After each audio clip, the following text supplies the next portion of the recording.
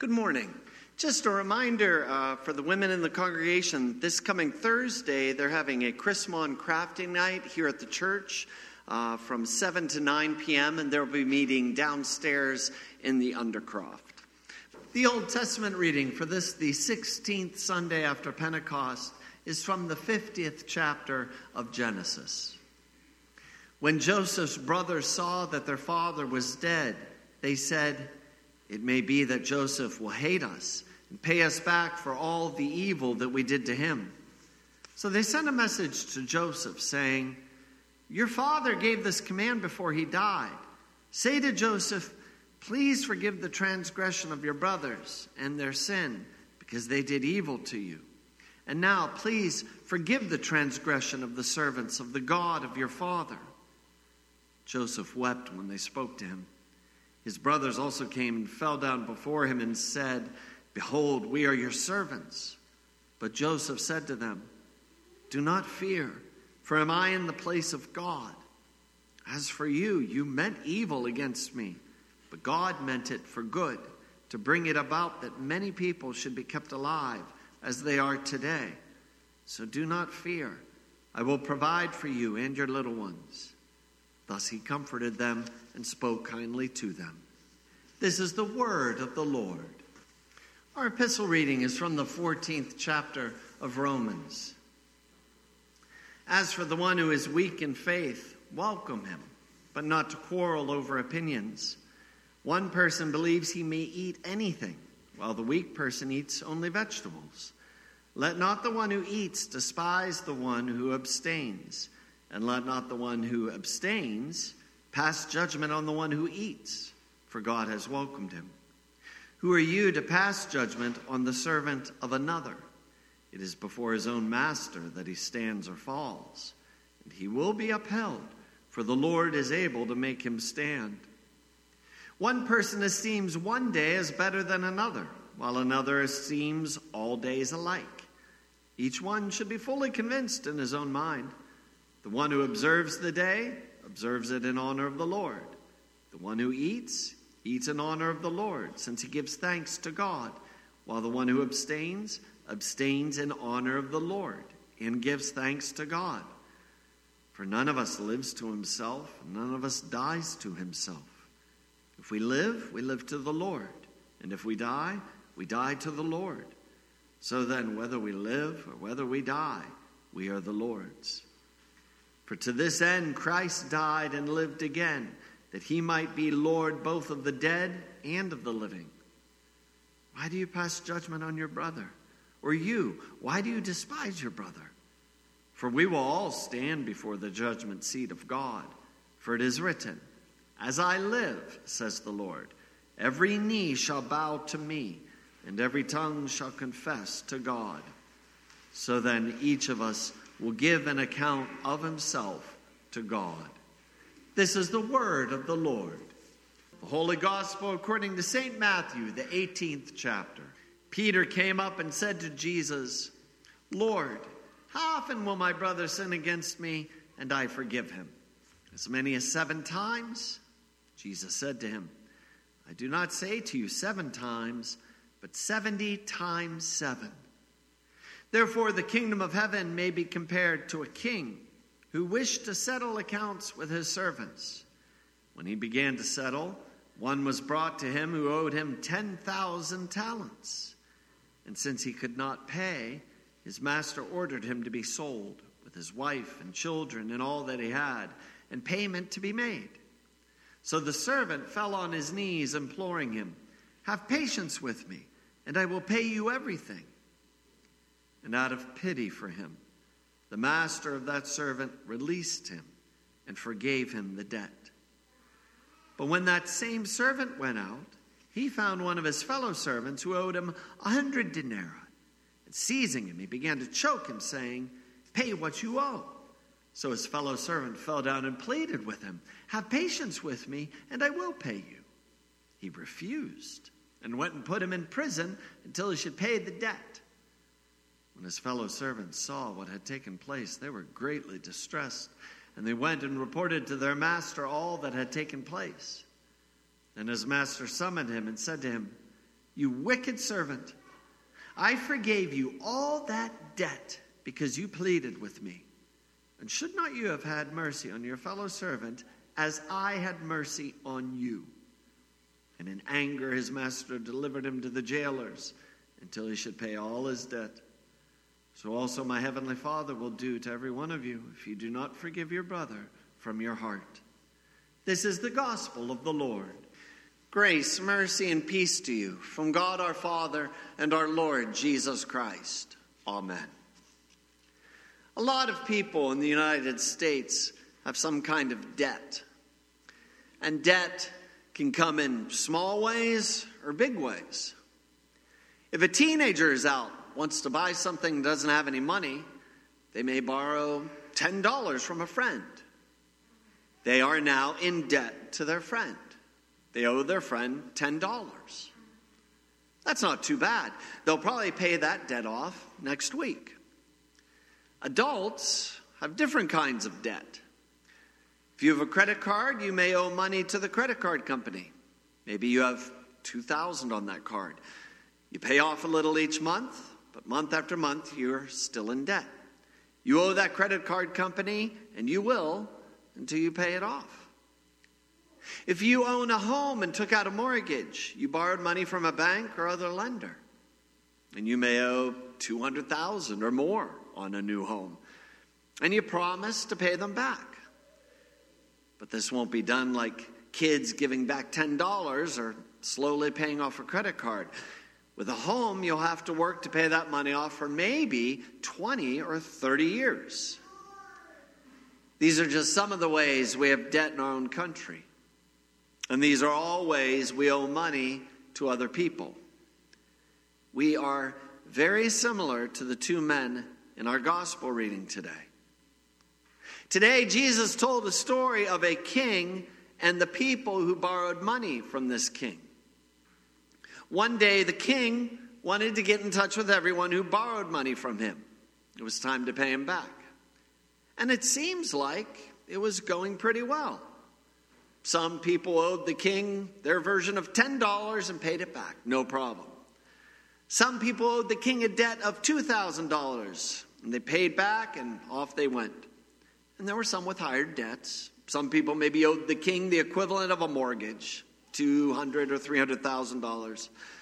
But that's okay. They knew they needed to pay the king back, so they had been saving up.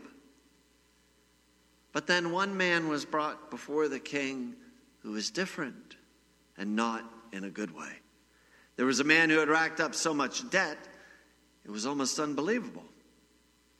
This man owed the king 10,000 talents. Now, I know we probably have no idea how much talent is. A talent actually describes how long it would take to pay off a debt. It would be like saying you have a mortgage that will take 20 to 30 years to pay off. Well, get this. Just one talent, just one, is like a 20-year mortgage. That's just one talent. This man in our Bible reading racked up 10,000 talents. So let's put it this way. This man owed the king around $3.5 billion. That's how much he owed. He would have to work every day for over 200,000 years to pay off this debt. This man was in trouble, and he knew it. Most of us in the United States have some form of debt. We owe money to friends, owe money to credit card companies, owe money for a mortgage. But as people, as fallen creatures in this world, have you ever realized that we also owe someone else? We owe God. We may never have thought of it this way, that we can owe God. But we have a debt, and that debt needs to be paid back to God. He created us and ordered us to follow him, but we don't always follow like we should, not perfectly. And because of that, we owe him. God wrote the 10 Commandments to show how we're to live. That's what we owe God. We're to follow them. We owe God the privilege of being the only one in our life that we truly fear, love, and trust above everything else. We owe God that devotion from our hearts. But we're all in debt because we've all failed to do that. We're also supposed to worship God faithfully every week. That's what we owe. But we're in debt. We failed to do that also. We pledge to honor mother and father. We owe this to them. We're called not to murder, either in body or even in our hearts by hating someone. That's what we owe to God and our neighbor. But we're in debt because we've all failed to do that. And when it comes to sexual purity, God has given us our bodies and minds that are to love our spouses only, and only when that spouse is given in marriage. But how many times have we broken this, either in body or in our hearts? How many times have we lusted? We're in debt. A lot. And the one we owe is God. Do you remember that man in our gospel reading? The one who owed the king $3.5 billion? If he tried to pay it back, it would take 200,000 years to pay off that debt. It was too much. He couldn't do it. But an even bigger debt is what we owe to God. Just think about that load of debt we have. How are we supposed to pay that back? What do we do? Does this mean we pay God back every second of our lives from this moment on with perfect devotion? Maybe if we give God a perfect mind and perfect heart every second of every minute, give God perfect love and devotion every hour of every day, maybe then we can pay off that debt. Can we really pay back what we owe to God by loving and trusting Him perfectly every year of every decade? Maybe then we can pay God back what we owe Him. Is that even possible? No, it isn't. We're like that man who owes $3.5 billion. It's impossible. And in fact, we're in worse shape than he is. And when that man who owed $3.5 billion is standing there, he's looking at the king and he's realizing he's lost. He can't do this. There's no hope for him. There's no way he can pay back all that he owes this king. It's impossible. And it's true. It is impossible for that man to pay back his king. But it is very possible for the king to cancel that man's debt. And that is exactly what the king does. He cancels that man's debt.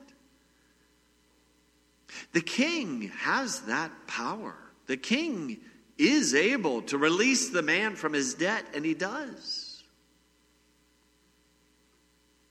Last week, we celebrated our 125th anniversary here at Zion. And one thing our guest preacher, President Pingle, said about Zion that he loves is that we keep our eyes focused upon the crucifixion of Christ. We preach Christ crucified not just from the pulpit, in our Sunday schools and in our adult Bible studies, but we also preach Christ crucified in our homes, to our spouses and our children. We preach Christ crucified in our hearts when we're driving in the car and we remember what Christ did for us on that cross. We preach Christ crucified in our schools when we're seeing our friends do things only unbelievers do and we do not follow them. We preach Christ crucified, and we do it for a very good reason.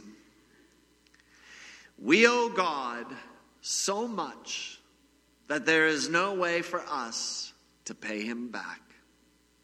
There's no possible way any person could ever pay God back with a perfect heart and perfect mind. So Jesus himself stands between us who owe and God the King, who demands his payment. And Jesus says, I can pay off their debt, all of it.